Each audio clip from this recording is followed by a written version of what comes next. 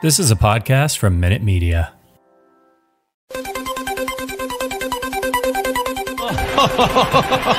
would be a Wolves fan, eh? On goes Bull. People might yet win it here for Wolves. Flaps in the shot. What a goal!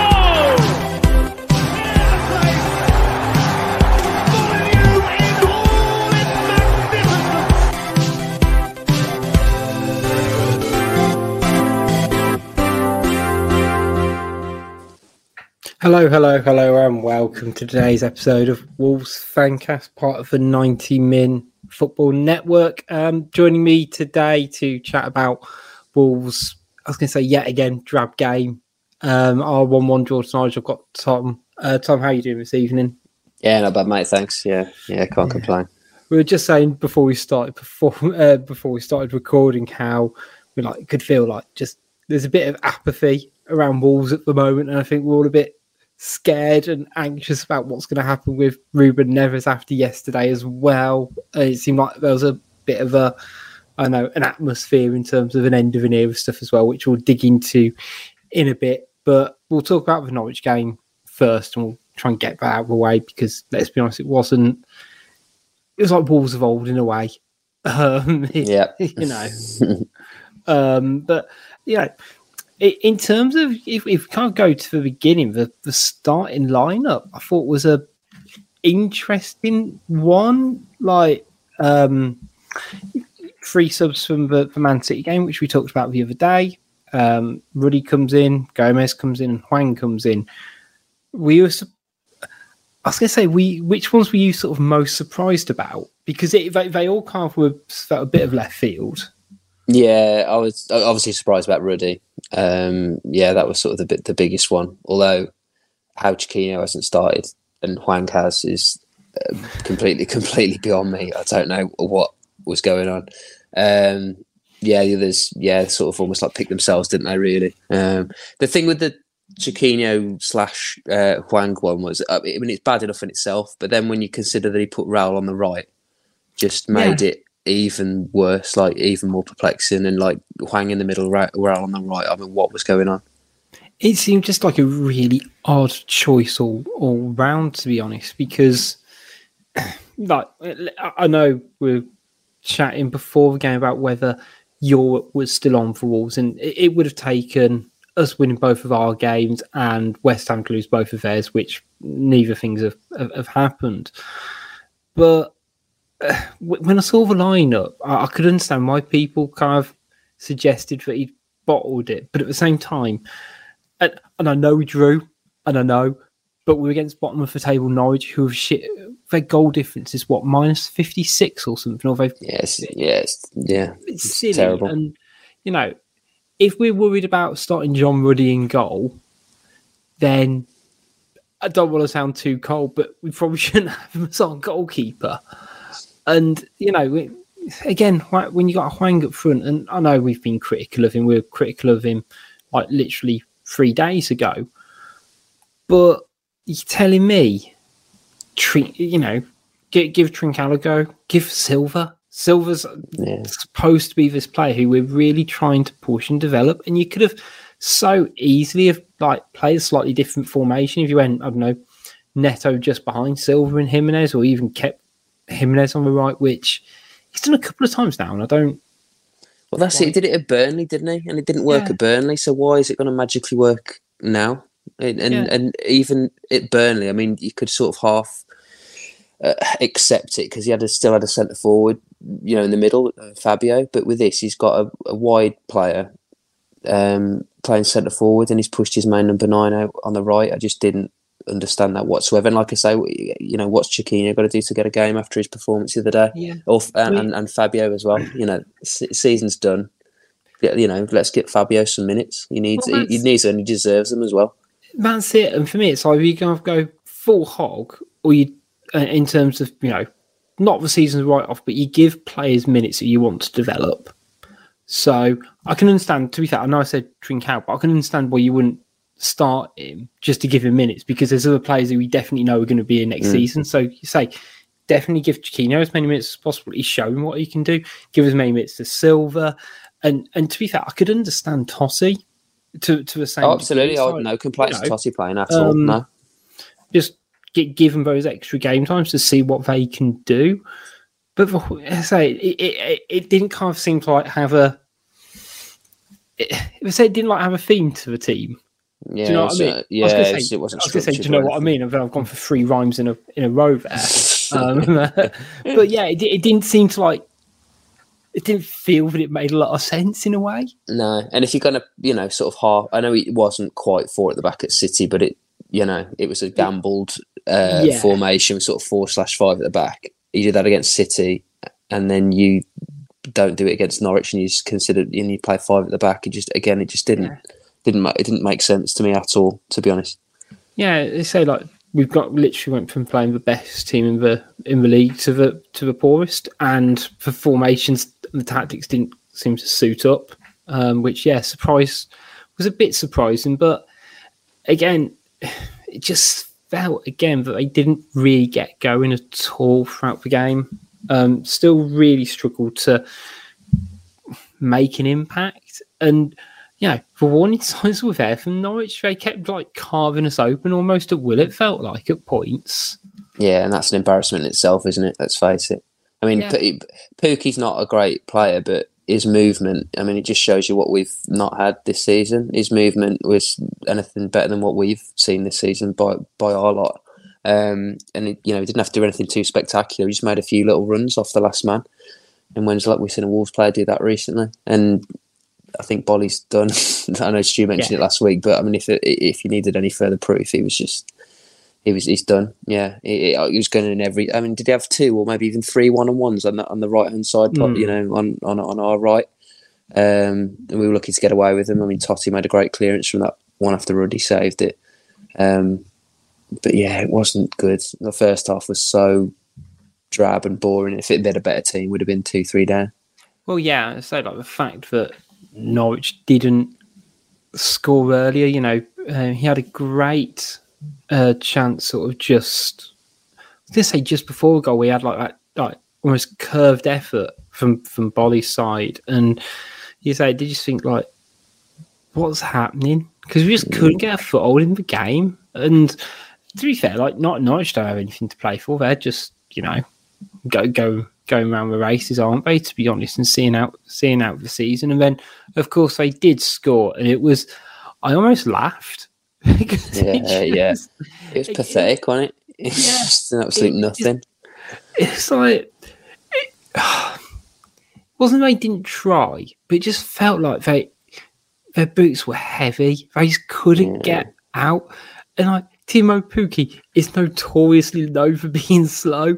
It's not like someone's like, it's not a Jaden Vardy who's like blistered past, Cody. Like, fair enough. Just felt like we gave him all the time in the bloody world. Yeah, I mean, I haven't watched it back because I can't be bothered. But the players this season, on the back end of this season, but they look like they don't have many men in the box themselves, and we had about 3 or 4 defenders around him, and they still somehow managed to just fashion a piss poor shot that's just gone through all of them, and everyone's motionless. Yeah, pretty much. We're joined by, I was going to say, not just one Tom, but 2 now. Other Tom, how are you doing, mate? I'm good. Better late than never, but it's good to be on. I was going to say that's more than okay. We were just talking about Norwich's goal and, well, frankly, how poor it was. Yeah. Yeah, I mean, as soon as I joined, I could hear Tom speaking about something, and I could kind of infer from the negativity that it was probably to do with either just our general performance or the goal that came in that first half. But I would like to say that I was surprised that Norwich went 1-0 up, but I completely wasn't. It was actually, I think it was probably the first, that main kind of moment in the season for me where I just thought, like, this cannot get any worse. Off the back of a drubbing from Man City, losing against a team that are already done for. Not a very nice 45 minutes, that first half in particular, for sure. Yeah, it felt kind of even going into like half time with the booze at half time. Like there was a proper like I was gonna say dodgy atmosphere, but it did feel like it was a real kind of melting pot. Like the last couple of weeks, and particularly like the last 24 hours on social media, there's been a lot of I've seen calls for, like Bruno to go and things like that, and it feels like there's I don't know something not quite right all of a sudden. The Wolves come out after half time, and we sang Chiquinho's praises after pretty much every time he's played for us. Sang his praises after Man City. See him on the bench, you know, well, like maybe he's knackered. Fair enough. But then he comes out, see him at half time. I go, fair enough. I'm happy with that. And then you see Cody's the one who's come off. I was like, ooh. Yeah, that happened once before, didn't it? Didn't he get subbed off against the Baggies last season? Yeah. It reminded me a lot of that. Yeah, it was odd, and also a similar kind of thing where he got subbed off, and I think that was also the moment when I thought Nuno's gone. I thought exactly the same. Yeah. So yeah, I think it's quite reminiscent of that. I mean, who knows? But it's an odd call to make, you know, and. We arguably played much better in the second half and actually fucking gave it some welly. But just a really weird decision to make on that last home game of the season to take your club captain off, for sure. Yeah, and it wasn't like formation-wise, we changed before, you know, we changed it up. We still kept with that back with a back three, and Johnny kind of comes in, and you know, we thought Bolly was a bit crap first half as well, and you could argue, well, take Bolly off and you bring Johnny inside. Yeah, I thought it would have been Bolly. Yeah, I don't know how Bolly stayed on ahead of Cody. I mean, look, Cody wasn't great at all, but Bolly was dire. Like, I don't know how he stayed on ahead of him. Yeah, I think personally, I don't know why Bolly started the game. Really, I just don't think he's been particularly convincing since maybe the first game he played for us after that spell out, however long it's been. I'm really confused by that. Really, really confused. I thought after his injury, and then he kind of just disappeared off the face of the earth. There wasn't any kind of, we didn't really know whether he was injured or wasn't injured or just wasn't fit. And then there was a whole thing about the African Cup of Nations. Is he in the squad? Is he not in the squad? And he's had a really odd year. And the fact that he's been picked over the last, 4 or 5 games, you know, over Kilman and things, I'm just really confused about. But yeah, he didn't cover himself in glory on the weekend. Yeah, I was gonna say it's almost like yet again. That's the disappointing thing, that you know we've had this conversation about Bolly about 4 games in a row, and we've said similar about Cody, and you know we've with Cody in particular. I think when he struggles, the whole team struggles, and it is really apparent that if he's not on his game, and whether it's from like an organisational point of view or from him actually being able to have a bit of control on the ball, like the whole team suffers. And I think we sort of must have said before that, you know, if he's not being able to pass it out, if he's not organising, there's no point in playing, because there's other people who can do that job essentially higher up the pitch, like Neves. You know, that's who you need to be getting on the ball more often if you can do then. But Chiquinho did what Chiquinho does. You know, he was the one who gave us that impetus. He was the one who gave us a bit more driving for second half, and you know, wasn't the prettiest goal in the world. But Aït-Nouri, first of the season. Again, someone who's quietly gone under the radar, I think, a lot this season is Aït-Nouri, because he's been probably one of our most consistent players, even if he's not made a lot of show-stopping performances, would that be fair to say? Yeah, I think so. Yeah, I think generally when he's coming, he's played pretty well. There's only a couple of shaky moments, I think. The Leeds, I think he got caught into the ball a couple of times, but by and large, I don't think he's really let us down. He blows himself out. I think the last sort of 5-10 minutes he loses a lot of puff, and you've seen that by him going down by cramp or being taken off.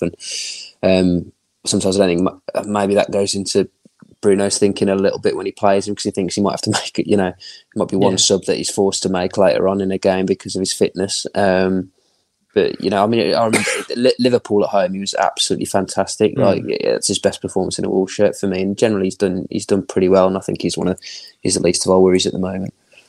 Yeah, I agree. I think it's safe to say he has gone under the radar. I think he's quite solid as well at the back. I think he loves the tackle and he's good at tracking his man. And you're right. I think it was also maybe Brentford at home, that really disappointing game where he really struggled to push forwards. He kept checking his run and going back and playing it back out to the other side of the pitch. But I'm quite surprised by that statistic. That's his first goal this season, considering didn't he score on his debut against Palace or something like that? Yeah, and I think we've all bloody hell, who's this? But and it was a cracking goal as well. But no, I think it's safe to say he probably deserves a goal after this season. And I like a player who's all heart, and I think he definitely falls into that category. Yeah, I think the fact that we've seen more than enough times, and you have that bit of pinball wizard in the box to actually get your head on the end of it and tuck it home. It was, it was really good to see. I was going to say, speaking of, he does like a tackle, and I think we all probably, I know his stats last season defensively were rubbish, but you look at him this season, he's leaps and bounds better defensively this year.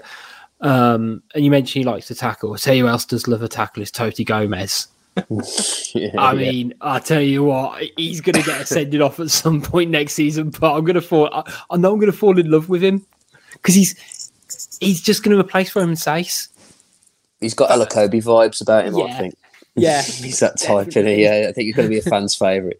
But what was good? He was one of the only players you could tell he was up for it. He was really up for it. Yeah. I think him, Neves, I know Neves, he was okay, he wasn't great, but you could tell he was up for it. He was going into tackles and things. Chiquinho when he came on, Neto maybe, but I couldn't say I saw much fight from the other guys, to be honest. They just sort of meandered through the game. Mate Nori maybe. But yeah, there wasn't much fight in it for me, and I think that was been the case for the last few weeks. Yeah, I agree. I think he's a neat and tidy player, isn't he, Totti? Every time he's played, he's been quite impressive. I think, it's interesting to see what you say, Tom, as well. Like it's Totti and Neves, the two players that are giving it stacks in the game, and they're almost in two different points of their Wolves careers, aren't they? You got Totti, who's well, I mean, I hope that's not the case, but you got Totti, who's I've got a point to prove here, and you got Neves thinking, this could be my last game at the Molineux, and I've got to give it my all. But yeah, well, let's not linger on that too much right now. Yeah, I think it was good to see. I think interesting either players you mentioned who you'd say put a concerted amount of effort in, all on the younger side, and all the less sort of seasoned vets who, Toti Gomez has got a lot to prove and a lot to play for. He's the sort of player who could be in that, choice for being starting choice centre half next season, or he ends up back on loan out as somewhere. So he needs to make sure he's as visible as possible. And, as I mentioned before, he likes a big tackle, but he's good on the ball. I think that was the thing that first attracted him to Wolves fans, as it were. When he got recalled back off loan from Zurich, and all the clips with him with the ball at his feet, just gliding past players like they weren't there. And, obviously the step up from playing in Switzerland to Premier League's going to make it difficult for him to be able to do that. But in half a dozen games he's played this season, he's not let us down. And compare on the other side, we had Max Kilman for 3/4 of the season before his injury, and his arc was similar last season, that he rarely let us down. Is not a bad foundation to build upon. But apart from that, second half we huffed and puffed a little bit. Norwich had a couple of chances again. Silva had a chance towards the end as well. But after we scored, it did feel like this was just going to end 1-1, didn't it? Yeah, we had that spell. It was about 10 minutes, 15 minutes when it was just relentless attack, and the crowd were up. And I thought, this is all right. We'll snatch one here. And I think, was it Neto had that header that was tipped over? Yeah. That was another Chiquinho cross, I believe. I think he probably should have scored. I think he's put it too close to keeper. Should be heading that down. But that was the last chance of note I remember. Yeah, like I said, Silva got in behind, cut it back, but I can't really remember much else, to be honest. Which is a sad indictment, really, when you're playing against Norwich. Yeah, and Norwich weren't exactly like. I know he switched to a back three, but they weren't sticking 10 men behind the ball. We just lacked any real creativity or like impetus to really push the boat out, I think. Story of the season. Yeah, I think particularly the latter half of the season for sure. I think it's been such a weird season, like reflecting on it. And how the fuck are we still 8th? Like I just don't get it. I was gonna say I don't think we'll finish 8th. Well, should we? I'm going to skip to my segment then because I think that's quite an interesting one. So that's left Wolves at the moment. Somehow, I do not quite know with Wolves having a game left on 51 points, still in 8th. Now, I think I've worked out that Wolves we can actually finish 11th in theory. So the teams that can still overtake us are Leicester, Brighton and Crystal Palace, because Crystal Palace, of course, have a very big difference. They're on 45 points, so they can sort of climb the 6 places, but they also have 4+ goal difference compared to 1 -3. Now, I did a bit of research, by which I mean I had a really quick look on PremierLeague.com before recording. And did a really crap graphic just to show you who's got what in terms of games coming up. So we've obviously got Liverpool, Leicester have got Chelsea and Southampton, Brighton have got West Ham, and Crystal Palace have got Everton and Man United. Now you can see those games in front of you. Bearing in mind what the league table says as well, genuinely... Where do you think we're actually going to finish? Because I'm starting to get antsy that we're going to finish 11th. Oh, mate, it's so dreadful, isn't it? I think Crystal Palace, they could get 6 points out of those 2 games, 100%, if not 4. Brighton are on really good form, as are West Ham. I think that's probably going to be quite a good game, actually, that Brighton-West Ham game, even just as a neutral. And then with Leicester, Chelsea, they could lose or beat anyone, and that's been probably the case for them all season. And I think Leicester could potentially spank Southampton. So I think we are in the most difficult position here, for sure. Because, I mean, like, not to be too pessimistic, but I think it feels fairly obvious that Wolves are going to finish with 51 points and not beat Liverpool. I think without saying, we'll be realistic. If we get a point, it'll be a minor miracle. The only way that doesn't happen is if the title's gone by then. Yeah, and then even then it's a stretch because I still back Liverpool's second team to beat us anyway. But the only way that happens is if Southampton. Do Liverpool have to win? Or do they, can they draw and still be in it? I think they can draw. They're 4 points off. I think they can draw and still be in it in theory.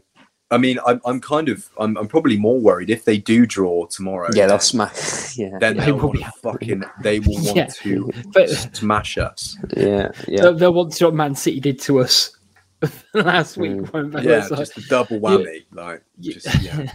It's. I do hate it when you play like genuinely good teams after they lose a game because if it's someone who's a bit fragile, you're like, oh, actually, you know what? We can get something out of them here.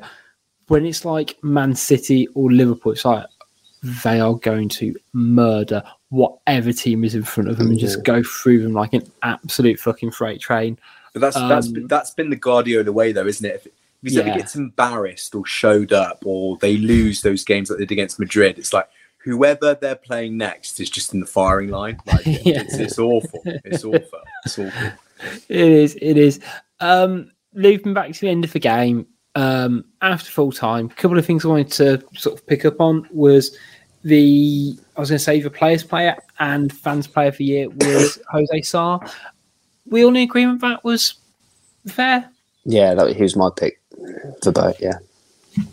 Yeah, same here. I think there was lots of rumbles about him all through the season, really, from different commentators, from different games I watched, just saying been one of the signings of the season. Really, I think it's really, you can't underestimate how difficult it is trying to kind of recruit the right goalkeeper. I think that's a really difficult position to fill, and often because it's such a unique position on the pitch, they are sometimes and often the first players that the media and fans and whoever it might be go to blame the reason why there's poor form or you're losing matches.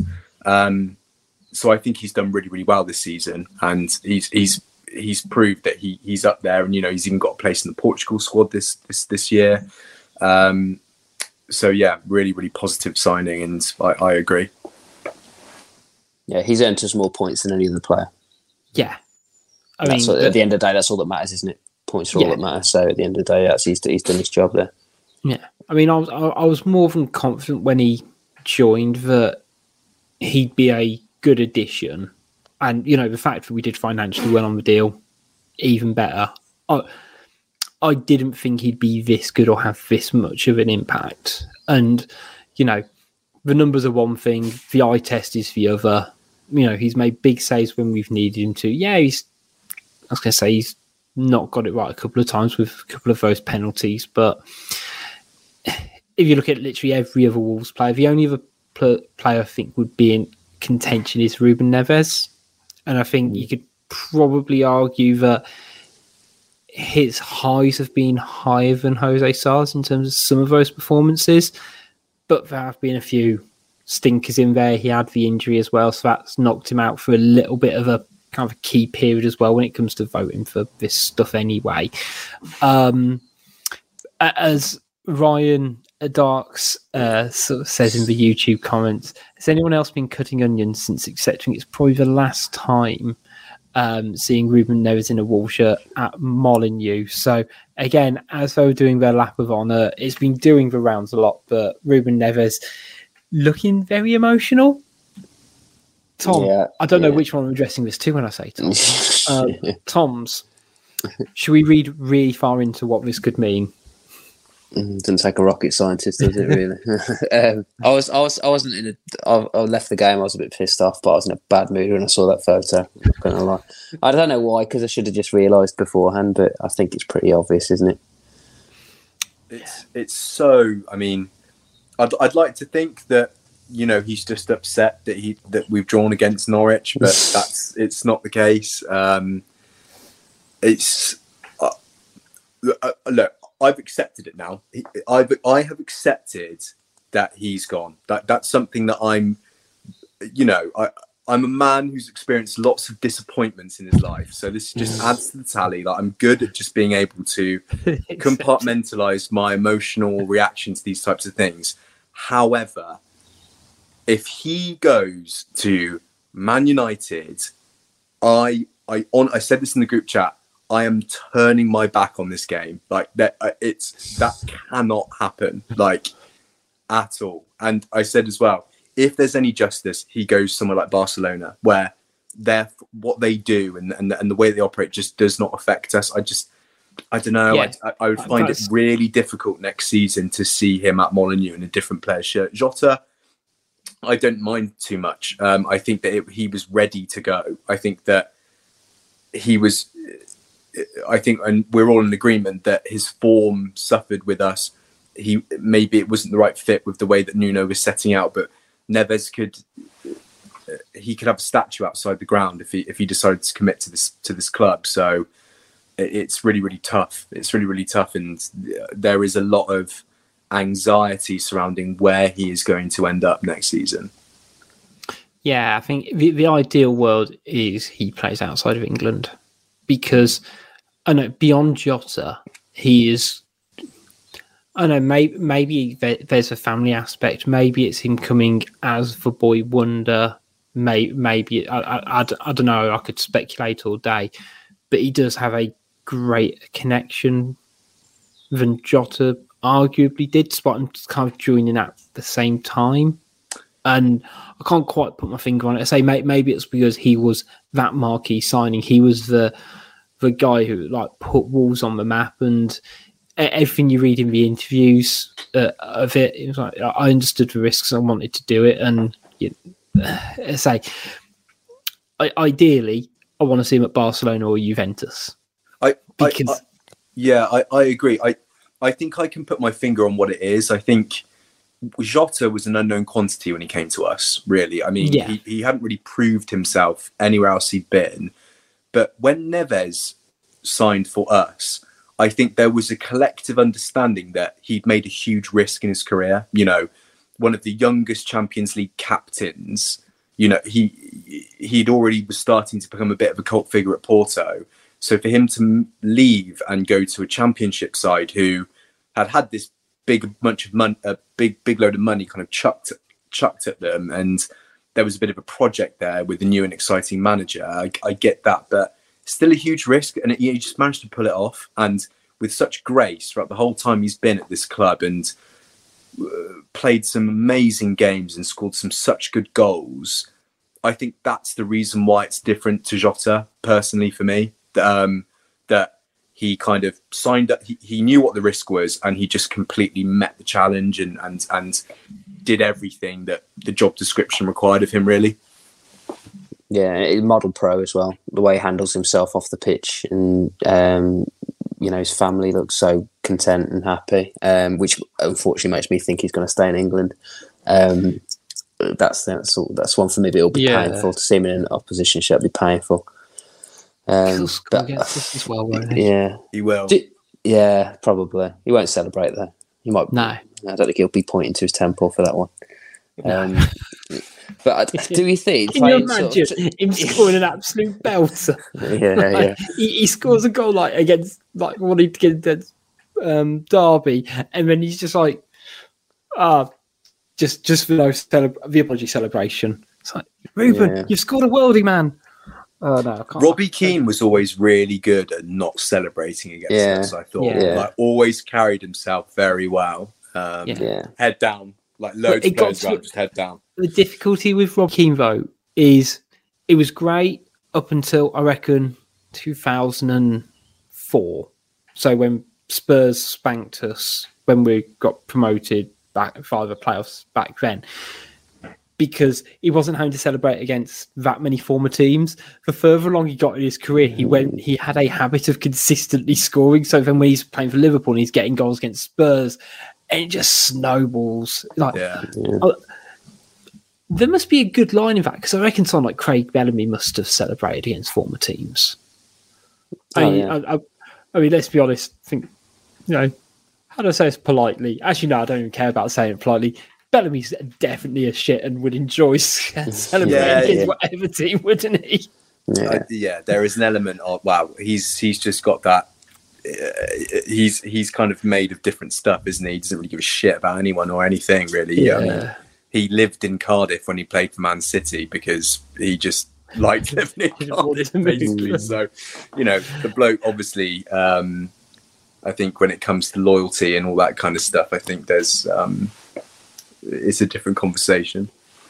I wonder if he whether he wants to stay. I don't know. I wonder if this has sort of been almost forced upon him necessarily. Like the club has said, "Well, look, we've got to cash in." To be honest, or whether he actually would love to stay if the club just pushed the boat out a little bit. It'd be nice to know. We'll never find out, but it'd be nice to know which angle it's coming from. Whether it's coming from his side or whether it's coming from the club side. I'd wager it's probably club side more so, but to be honest, I don't think any Wolves fan would begrudge him a move for his career from a personal point of view. Both, to be honest, there might even be something, whether it's official or unofficial, let's say, where it's like, well, we'll make you available for a transfer if we don't play in Europe, which would arguably explain the heightened emotions. That actually, that could be the last time he was at Molineux as a Wolves player, but it's because of sort of that game, maybe. And I could understand it. So similar with, I think Jack Grealish had something in his, he had that £100 million release clause in his, because if someone matches it, then great. And if the ideal platform for Ruben Neves is to play European football. He's clearly good enough. He needs to be around slightly better players in a better system, which it's so painful, isn't it? I was thinking about this though, like with Neves, is his ceiling in regards to starting every match and playing 90 minutes, is his ceiling for that type of career Wolves, or do you think that you could see him starting every match, playing 90 minutes, potentially captaining a squad that is kind of the next step up from us in regards to current form and things like that? What do you think? Or do you think when he signs for the next club he signs for, is he going to be more of a squad player like Grealish? Yeah, it's a good question. If you look at Jota at Liverpool, it surprised me. I think, especially since Diaz has come in, he's not getting anywhere near as many minutes now. And I still think he'd rather have it the way he's got it at the moment. Potential, playing for quadruple winning team. But I think potentially in Neves, I think there is. I think he's got another gear. Personally, you'll never know until he does it. But I think if you do play for those bigger teams, you have to accept that the rotation's just part and parcel of it, really. I think even the best players, De Bruyne doesn't play every week, does he, for Man City? And I think that they're happy to accept that but there's more games because they're playing in Europe and they're winning trophies, and they're happy to accept it, I think.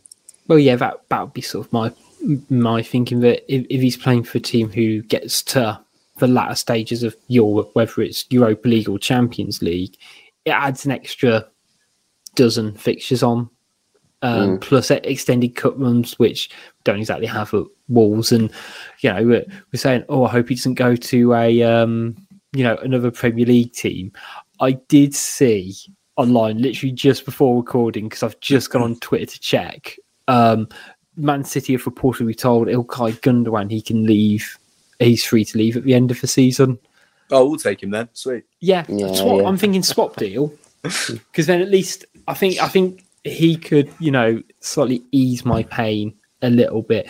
But seeing someone like Neves play for Man City would be upsetting, because again, you talk about that rotation. He'd fit in with their kind of mould of midfielders like Rodri, I think, quite nicely, in sort of being able to sort of spray it around if they need to, and then get in the mixer a bit and also dictate play. But it's going to be. I just want it to be over. I just want them to say, yeah, we've accepted. We've accepted the 60 million offer from Barcelona, and he'll sign on, 1st of July, and just get it done, get it over with. I don't want the transfer saga. Yeah, gives you more time to get people in as well. I mean, not that we do that, do we? Yeah. But, it does happen. So fingers crossed. I mean, hopefully it won't go, but I think he probably will. And if he does go, let's get it done early doors. Yeah, exactly. It just feels, which isn't the right way of describing it, because you don't know what's happening at the club. But even when you've got Bruno saying after the game, I think Tim Spears might have been Tim Spears, a journalist. So don't go Neves. And Bruno's response was, "Yeah, I'd be singing it too." Yeah, it's like, I know you've got no control over this, but it's tricky. Before we drop onto a few questions from Twitter Corner, what are your thoughts about Bruno at the moment? Because I know I think Tom, we'd sort of spoken the other day about let's give him the transfer window, let's give him the summer, see where we're up to October, November time. After yesterday, there does seem to be a few more murmurings at the club. It doesn't help that Lopetegui's available. No. Yeah. I think since that's happened, it's sort of gathered a bit of pace, hasn't it? He doesn't help himself. Oh, go on. Yeah, go on. Can I say something on Lopetegui? I don't think I'd want him to be Wolves manager. He's quite. I don't know about that. But apparently he's renowned for being reasonably defensive, I think, from my readings up on it. I think Sevilla have scored quite a low amount of goals considering their position in the league and everything. But what's your reasoning behind that one then, Rich? Because he keeps making kissy eyes at when he's at a club or about to join one. pretty much. And I know, like we've spoken about it before, but I feel like once bitten, twice shy.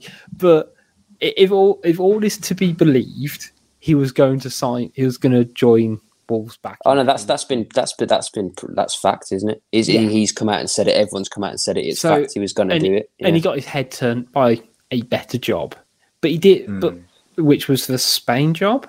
Yeah, but then he basically then got offered a Real Madrid job a year later, and then made Kissy 2 years later, and then kind of got himself basically sacked in the run to a major tournament.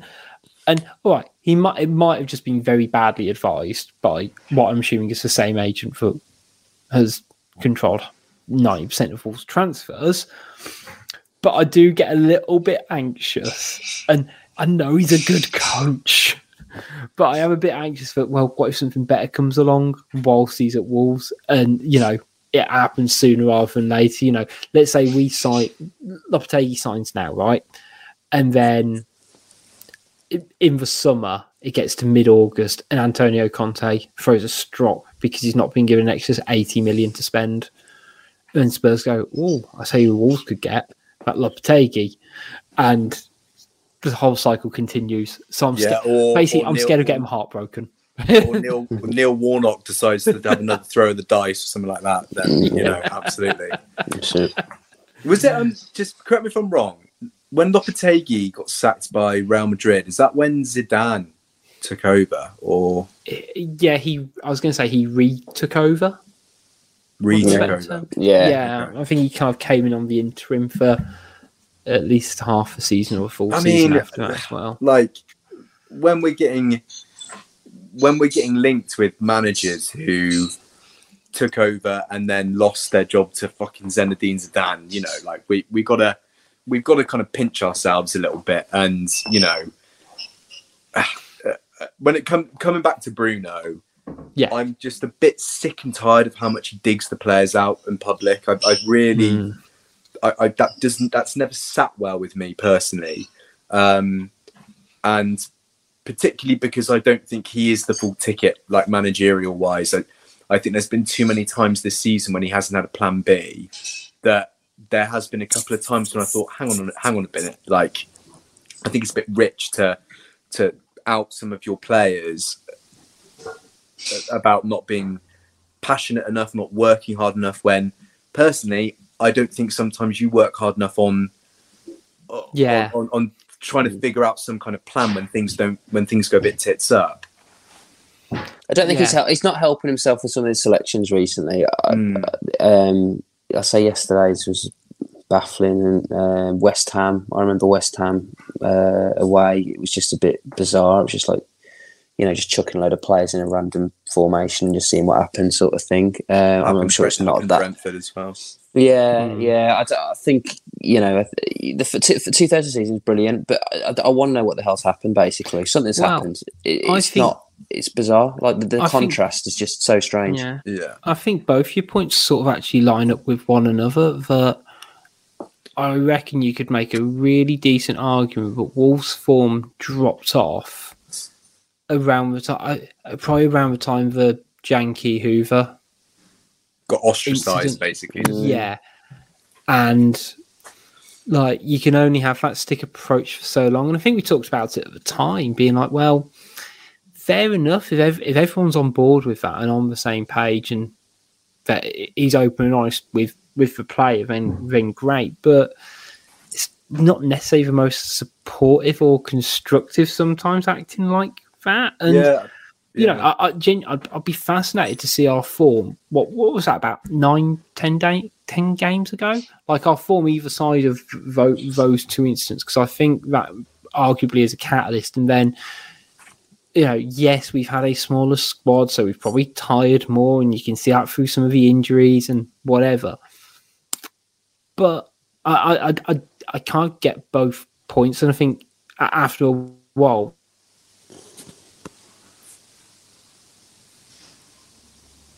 that might, with system and playing with each other in a way, and just need for someone to recalibrate. But yeah, I think it's going to be interesting. Right, let's head over to Twitter Corner. Now my internet connection's better. Right, I know we've got like 2 sensible ones and 2 silly ones, so I'm going to try and get the order right.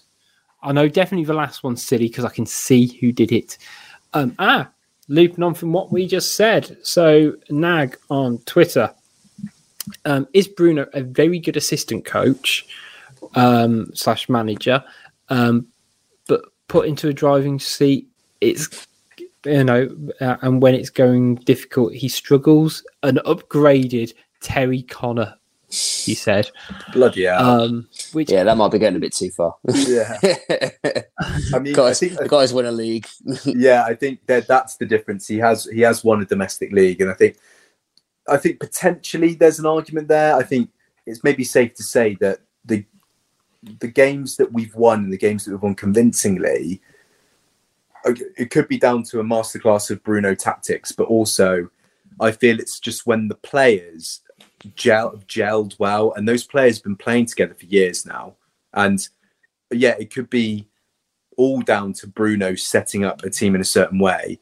But I think there is a massive case for lots of these players knowing how each other plays well and then taking it upon themselves to do what they do best. Do you understand what I'm saying? So I'd be interested to know if Bruno had a completely new batch of players, whether he'd be able to, who maybe are of the same quality, be able to pull off some of the results we've had. So there's an argument there potentially, but I think the Terry Connor shout is a stretch. It's a bit rogue.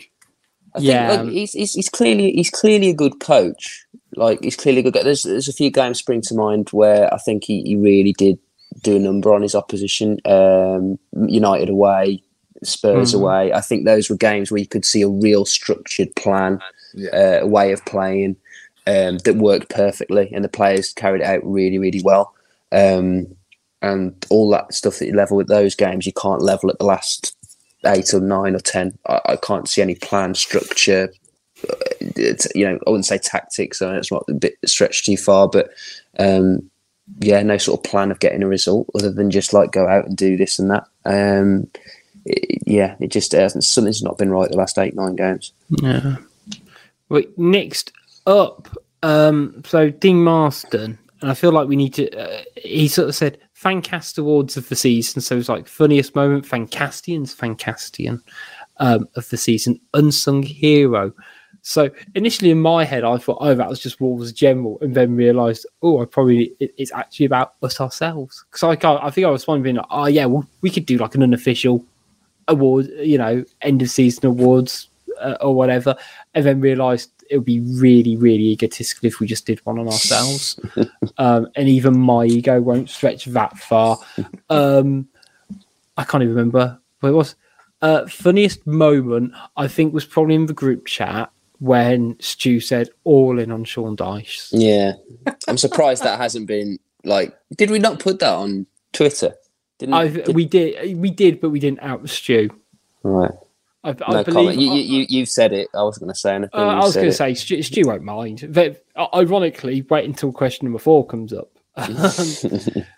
But yeah, I think that it was just the phrase "all in" on Sean Dyche. All in on Sean Dyche. Yeah. It wasn't even that it was a. I'm still hoping it's a wind up. I'm still hoping. It's not. It's not. Imagine. Look at Stu. Look at a picture of Stu. Look at a picture of Sean Dyche. Have you ever seen in the same room? Have you? No, I haven't. Together, there you go. And I was going to say, for much older listeners, going back, about 3 years maybe now, Stu, I can't remember what he actually did, but his vocal cords got really strained, and he sounded like Sean Dyche for about 6 months as well. like he'd been eating gravel. Nice. Which I reckon she was probably done. So definitely that. Again, in terms of what the other ones, Fancastian. I was going to say, actually, the new people have got involved. So literally, you two and Jeffo. Fantastic. But Wolves have been shit since we've done it. Maybe it's our fault. Yeah, I only talk about losses on here. I know shit results. You did. And Blake. I should mention Blake as well because he did some last season as well. Blake went through a period when he started of which we kind of won every game. Tom, you basically, Tom Calvert, that is, you basically went through a period of we only talk about losses. Yeah, I've done a Watford win, and everything else has been a loss apart from today, which isn't a great result either. Is it, yesterday? Felt like a loss. Yeah, exactly. Yeah, so it's just me, just cursed. So I can't get that award. Exactly. The way I see it is the road we do 4 weeks in advance of the show. It gets in players' heads. I don't know how they're looking at my Google spreadsheets, but that's what we're getting into. And probably in terms of unsung heroes, it's probably got to be Little Dan, because the sheer amount of hours he puts in beyond even what I do, to be fair. And all the listeners, I think you're the unsung heroes. Yeah. Oh, Rich. Cheap pop. Cheap pop. Diplomatic answer there. And don't forget to like, share and subscribe. Yeah. Right. So, Todd, Minnesota Todd, no longer Colorado Todd, who did go to that, which I thought was really cool, the Bulls USA Chicago meetup for the game against Norwich. Basically, just any Wolves fan who is American all met up in Chicago, watched the game with George Ellakobe, and I just thought, that's cool. If I had the time and resources, I'd have done that from Wolverhampton. But anyway, so I know Todd was there, along with a few other American listeners. He says, is there a chance any of the Fancastians were for Wolverhampton Little Civic on May 20th, 2003 for the Norma Jean and Me Without You concert? No. I'd have been 11. That's playoff final year, isn't it? Is that playoff final year? It's also very near playoff final date. Yeah, I thought that. That's what first struck me about that. Yeah, I was trying to work out who age range would work it out. I think it definitely. I don't think potentially me, Cheltenham Tom or Gully, maybe Andy or Stu. Potentially. I mean, Andy strikes me as someone. I mean, Stu. Didn't Stu say on the WhatsApp the other day that he just doesn't like music or something like that? So maybe. No, Stu's got a very eclectic taste in music. So sure, I'm giving their bloody podcast a plug, even when one of them isn't on it. But they recently did a Cage Fighters episode called Music Cast, which we should do as a fan cast group where we just talk about music. And what they're into. And I think Stu's 3 favourite albums. One was, he said it last week on the show. I think it was Definitely Maybe. And then he also said ABBA. Right. So he hits either end of the spectrum, to be fair. And I reckon Andy's probably a good shout because Andy's got decent taste in music, in my opinion. By which I mean we both like the Strokes. Right. So, last but not least, for 3 out of 3 questions that I've brought up Stu Hall. God, I can't get through this one. Okay. With this wet, humid weather today, bringing out the worms, how many do you think the King could get through in a minute? By the King, he means Sean Dyche. The King. Oh, Christ. The King. Mate, that picture of Dyche there with the kind of suction he's got going on, you can just imagine that face getting down in the grass. Mate, I dread to think. I dread to think how many worms do you think he hoovers them up like a small child has spaghetti? Yes. I'm just sorry. Lady in the Tramp vibes. Lady in the Dyche.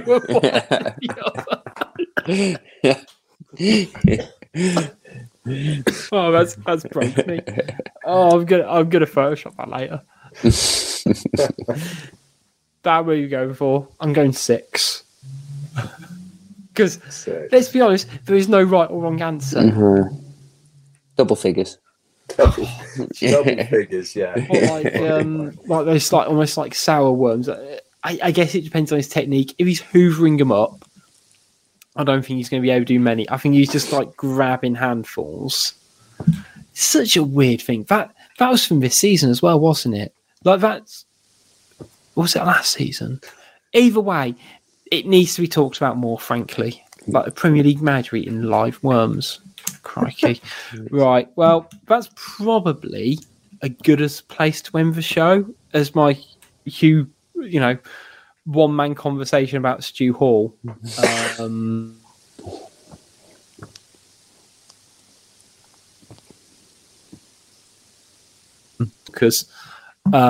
But yeah, right.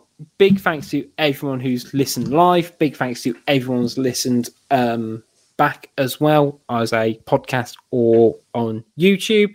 We do massively appreciate it, guys, and thank you for your support throughout the season. I sound like it's going to be our last one. We've still got Liverpool preview, Liverpool reaction, at least two end of season ones, as well as about many ideas that I've got for us to do silly nonsense throughout the summer as well. Big thanks to our sponsors, Pixel Yeti Media and 90 Min Football Network. Make sure you check us out on social media if you're not doing so already. That's at Wolves Fancast on Twitter, Facebook and Instagram. And of course, if you're on YouTube, make sure you smash that like button and also tap the subscribe button as well. But until next time, it's goodbye from Tom. The answers. Okay, it's goodbye from Tom C. Bye, Wolves fans. It's goodbye from Tom S. See you later. And it's goodbye from me. See you next time.